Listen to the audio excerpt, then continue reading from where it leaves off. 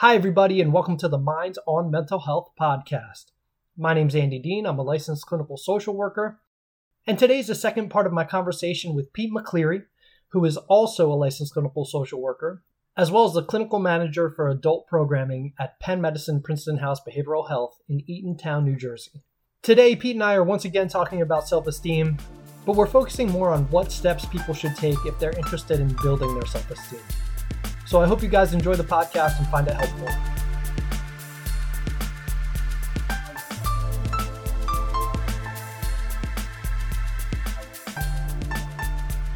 If we can think about it sort of simply, can you think of ways that you would normally encourage people if they had this idea that they have low self-esteem?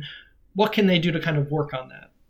So, I think the main thing for a lot of listeners or just individuals is that oftentimes we might pinpoint our self-esteem or just our own self-worth as something that we need to work on. But oftentimes the first thing we're going to notice is that there are situations in our life that we are finding very triggering, right? Very stressful. We could have a new job responsibility where maybe we have to do public speaking, or we have a new boss that we feel is evaluating us very critically. We could be going into a new school or going into college or switching majors. All of these things will create a lot of self-doubt about our own ability to achieve and accomplish the goals that are kind of put in front of us. So that might be where a lot of people start to conceptualize, like, oh man, maybe there's something I could do, go to a therapist, seek help to improve how I'm feeling and how I'm managing these situations. Mm-hmm. And you know what? I'm actually reminded of, again, the first part of this conversation that we had. And this is, I think, a good distinction to make. It's almost like self-doubt versus self-esteem, right? Because you kind of pointed out to me, I gave the example that I'm not a great handyman, right? I'm not good at, doing home projects or like working on my car. But I also said that I realized that I never really spent too much time trying to get better at that. And I realized that I probably could get better at it if I actually tried. You said then that I actually have pretty good self-esteem when I think about it, because I'm not saying that I'll never be good at it. I'm just saying, I've never really tried to increase my competency in that skill. So it's almost more like. So, well, hold on. Let me jump in here. Yes. So when you talked about your example of the home improvement, and I told you, it sounds like you do believe you could get better. What we're really getting at is not the home improvement skill. It's the skills that go into the home improvement skill, right? Like, you think you are smart enough to learn how to do it. And so your own evaluation of your intelligence and your ability to learn and copy and eventually develop a sense of mastery over new things. Like, I could learn how to hammer a nail. I could learn the steps to installing drywall. Allow you to believe that over time, with practice, you could get better. Right. And like I had given the golf example, like, I've been pretty good at sports my whole life. I don't play golf, but I bet you if I did for 2 months, I could get much better than I am now, right? And that's because I trust my physical abilities, right? Just like you would trust your, mental capabilities of learning the steps to master a new task. Right. But I think if you look at what an individual who is struggling in an area, if part of my job at work said, hey, Pete, you have to start singing a jingle every week, that would be very difficult for me, right? That is a very different response that I would have than if, work told me I had to start playing golf with potential, business partners or something like that. Right. So I think what we want to talk about now is, if I was having that same thought, I'm not great at home improvement stuff, I'm not great at handyman skills, and I'll never be able to get better at it. That's the part that we want to talk about, how can you work on that sort of negative thought process. I want to talk about that now. Like, how could you start to work on changing that? Well, I think this is where having a therapist is super helpful, because a lot of times this stuff gets very layered, right? So having a trained professional who can start to sift through and read between the lines and start to kind of make a mental catalog of what's really happening is super helpful. So let's assume you're an individual who says, you know what, I'm recognizing that I have a lot of anxiety, I have a lot of avoidance, and I don't feel like my life's on track. You know, I Mhm. think if that's where we're starting, um, this is where you really want to get help on your self-esteem. Because Mhm. hey, for a lot of us, if you don't feel like your life's on track, you don't wait to say that to yourself. You just start making changes, right? You know what? I'm going to go for a run today. You know what? I'm going to start looking for jobs. But if you don't think you can do that, hey, talk to a therapist. So it starts Mhm. with I go to therapy. I start identifying what is going on in my life. What are the events, the situations, the conditions that are really presenting a challenge for me to handle, right? Like, is it school? Is it work? Is it my family or friend group? Mhm. Is it, is it my intimate relationship, like my romantic relationships? Is it my relationship is it my kids? Or I don't know, am I a bad parent? It could be a whole host of things. But it starts with identifying like roles of your life that you're feeling are like moving out of your control. Yeah, I think it's about identifying those problems or those areas in your life, but also identifying those situations that make you feel like, again, like in the example that I gave earlier, that you don't feel like you can improve them. Right. So, I mean, that kind of moves us into, I would say, like the next step of like how you would work on your self-esteem, right? Is that first you start to look at the events, the actual situations that you find yourself in. Then the next step is to start looking inwards. Like, okay, how do I think, and what am I feeling about these different situations? And it's not just identifying the scene in your head. It's thinking that emotional response, like, this is really terrible. I Mhm. can't manage it. I'm never going to be able to do this. Those thoughts that kind of stem from the stressful events in our life become the target, which is, really what we would focus on in therapy. Mhm. Right. So once you identify sort of the particular situation that you're talking about, in therapy, you would start to work on the thought process with the person.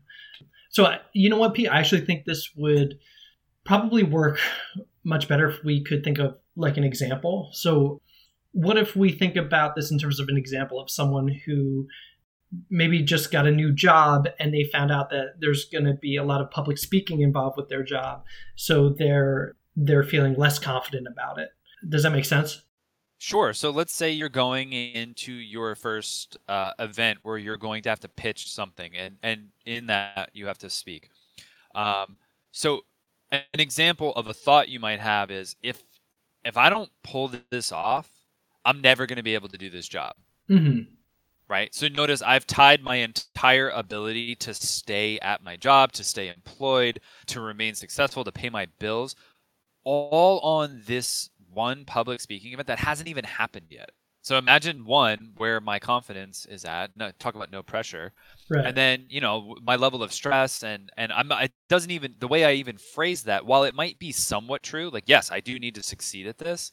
I've already framed it in a way that basically says don't fail, or else. Right. You framed it in a way that makes it the most scary possible way. Like it's a 10 out of 10 in terms of how terrible it would be if you failed. Basically, Absolutely. your whole life would start spiraling downhill if you didn't nail this meeting that you were about to walk into. Oh, for sure. And what you're going to hear us talk about over the next couple of minutes, right, is cognitive distortions. I mean, so if Mm-hmm. you've ever been in therapy or if you are keyed into those terms, these are where cognitive distortions come in. And to an individual, a therapist included, I know, Andy, you've probably had thoughts like this just like I have. Mm-hmm. These are part of being human. This isn't a sign of a mental disorder per se. You're not abnormal. We all do this to an extent, which is why having a therapist listen to you is so important, right? Because the Mm-hmm. therapist is going to wait, hold on. What did you just say? How did you overgeneralize that?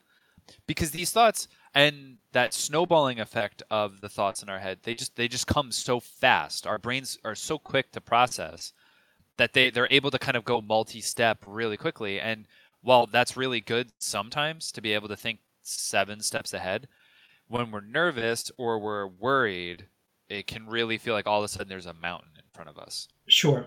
So, like you said, these things are called cognitive distortions, and people can just Google that if they want, like a list of the different ones that are out there. This idea was sort of popularized in cognitive behavioral therapy, but again, it's these unhelpful thinking patterns that logically don't really make sense, but when we're thinking about them in a moment where maybe we're a little nervous or a little anxious, they seem very real. Sure. And even to piggyback off of that, why this is so difficult for individuals is because within cognitive distortions, you brought up that idea of logic. Well, there's cognitive distortions to defeat logic as well, right? Mm-hmm. One of the distortions, we do like mental filtering where we take the evidence that works in our favor and we discount it, right? Sure. Where we say right. like, you know what, I only passed that test because the whole class did really bad. So with the curve I passed. Mm-hmm. Or, well, the only reason I, got an okay job review last time was because my boss didn't see the time I didn't really do it right. And we Right. make reasons why actually we're worse than we think we are. And when the environment is actually giving us counter evidence to like bolster us up, we're just not ready to accept that yet. Right. Sure. That makes a lot of sense. So those are some really good examples of cognitive distortions. Basically, you can work with a therapist to identify the ones that seem to be popping up for you. And that's kind of a good first step in managing the situation or in working to start increasing that self-esteem. Absolutely. And again, therapists are important, right? Because for many of us, we go to our friends and family for support. And the problem is that they want to support us, but we know that, and we know that they probably will support us regardless. So we enact a cognitive distortion to filter out their praise, right? Right. So you have like your negative thoughts and the cognitive distortions that come along with them. And then underlying that is this idea of core beliefs. And do you just want to touch on that, what that is? Because I think when we're talking about self-esteem, largely that's where the meat and potatoes are. That's kind of what we're talking about. Yeah. So when you're working within therapy, especially if you're working within CBT, we're really interested in looking at the thought patterns and the feeling patterns, right? And for some of us who are familiar with CBT, there's this triangle, and they look at how the thoughts and feelings and behaviors have this cool interplay. But under it, kind of what causes thoughts to even manifest are these deeper held beliefs, which are like core beliefs, right? And for people with overarching lower self-esteem or more fragile self-esteem, the core beliefs really are the focus of therapy, right? So to make it super simple, there's usually considered like 2 or 3, and it's this idea of being like unworthy or unlovable, being at the core root. And if you think about how the kind of surface level thoughts reflect on this, a lot of them come from this idea that as a human, if we are not doing what everyone else needs, that we are not fundamentally likable or lovable enough for them to tolerate it. Does that kind of make sense, Andy? Yeah, that makes a lot of sense. I mean, you're a therapist. You want to add anything to that? No, I would just say that I do think that sort of in this overarching conversation of self-esteem that we're having, this area that we're kind of playing in now, where we're talking about core beliefs, there is a really big connection between your core beliefs and your self-esteem. Because if I, at the end of the day, feel like I'm a good person, if I, at the end of the day, feel like I am lovable, those are my core beliefs. Generally speaking, I'm going to have pretty healthy self-esteem. Whereas if you don't feel like that at the end of the day, chances are your self-esteem is going to take a big hit. Sure. So if we think about how do we actually go about fixing this, right? There's no home run swing.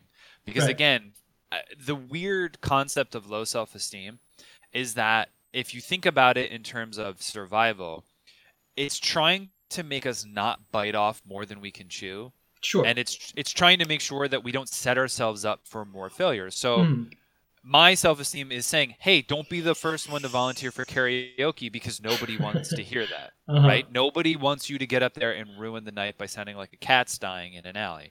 So, or like for me personally, I would love to hear that and also record it and post it on the internet. So, but you see, there's distortions going on in my mind because well, there's a part of me, I guess now, right? Because I'm saying it, that is able to know that other people would probably find it funny. I just wouldn't feel the most comfortable. Right. But for other people with lower self-esteem, and think about it, the more times that you have been hurt by the example. So if I got 3 less than stellar performance reviews in a row, it is really hard for me to trust that the next time I could do better, especially if I tried, right?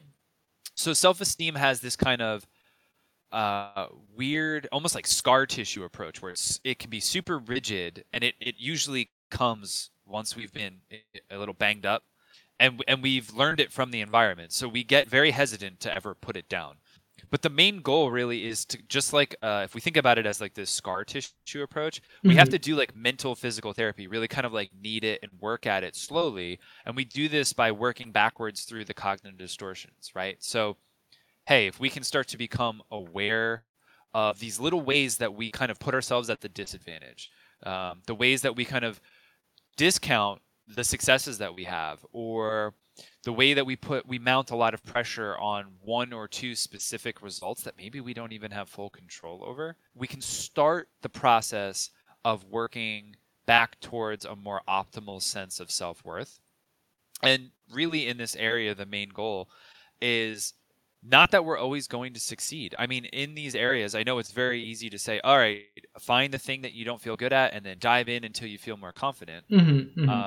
It's not always about success, right? Like, we're really trying to work on ways that we can fail safely without our head and our thought process really turning on ourselves. Yeah, I like that concept of being able to fail safely. So when you say that, what exactly does that mean to you?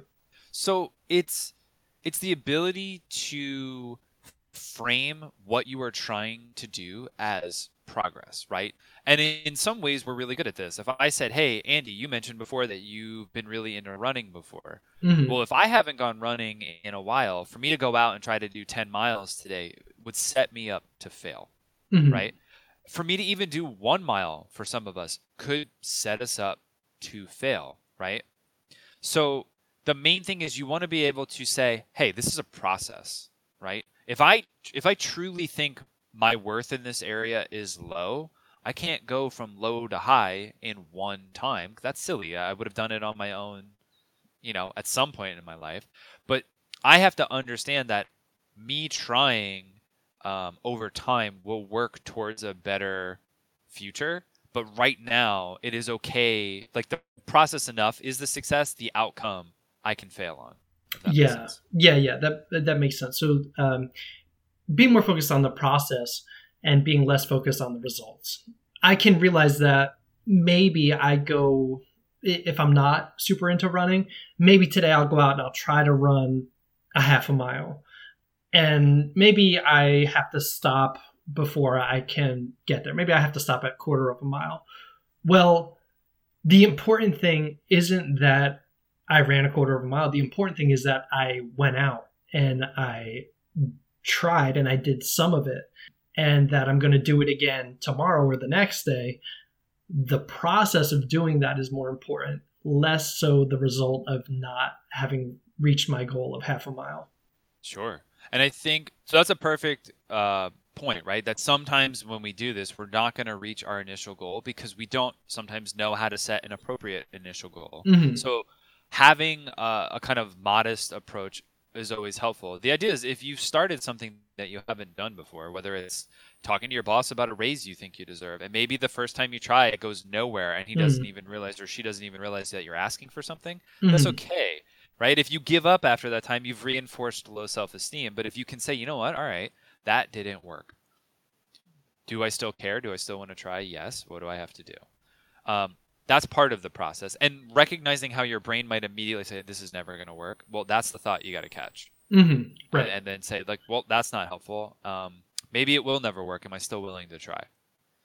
The other one that can be really hard, you mentioned again, if we think about one of the things you felt pretty good on was your physical fitness and your relationship to being able to be healthy. And for some of us, life sometimes has a nasty way of taking that away. Like, could you imagine if all of a sudden you had to take a job that seriously interfered with your fitness regimen, or maybe you had a medication you had to take that all of a sudden made you gain a lot of weight, right? So these areas where sometimes it feels like the world pushes something in front of your self-worth, the pandemic, right? Think about that. A lot of people lost their jobs. Right. That's a huge blow to your self-esteem. And there's a lot of thoughts because, the person may have been great. They could have been employee of the year and then their company closes and they can't get a new job. Right. So in those areas, the cognitive distortions sometimes make it be or make us think that we did something wrong or that the world has set us up to no longer succeed. And it's learning how to shift, right? And depending on how long we've done something or how old we are or where we are at in life, that shift can be, really challenging to manage on your own. Yeah, that makes a lot of sense.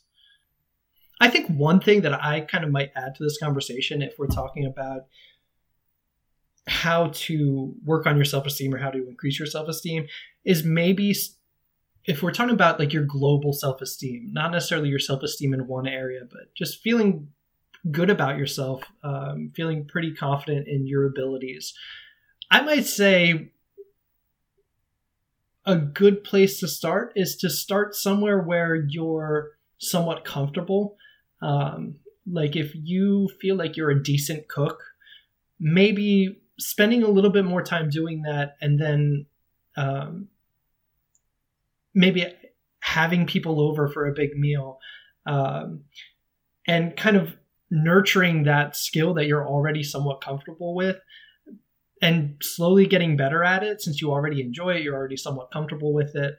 And then as you get better and better, that process, like we talked about, it's the process, not necessarily the outcome. But just going through that process of slowly getting better at something and feeling more competent at something, that will translate over to other areas. For example, like if I feel like, maybe 6 months ago, I was a decent cook, but I wasn't great. But then I started, I went to a class and I really improved my skills. I had people over for a big meal, and they all loved it. Well, then that thought that I'm good at something, and when I really made it a point to try to improve at it, I got better. That idea that I can get better at things if I try could transfer over to another area of your life. So I think there's some value in starting in a place where you're already somewhat comfortable if you kind of want to increase your global self-esteem, if that makes sense. Just trying to pick something. And I think cooking can be a really great example because, hey, you know what? Can you read? Then you can follow the concrete steps, right? Right, exactly.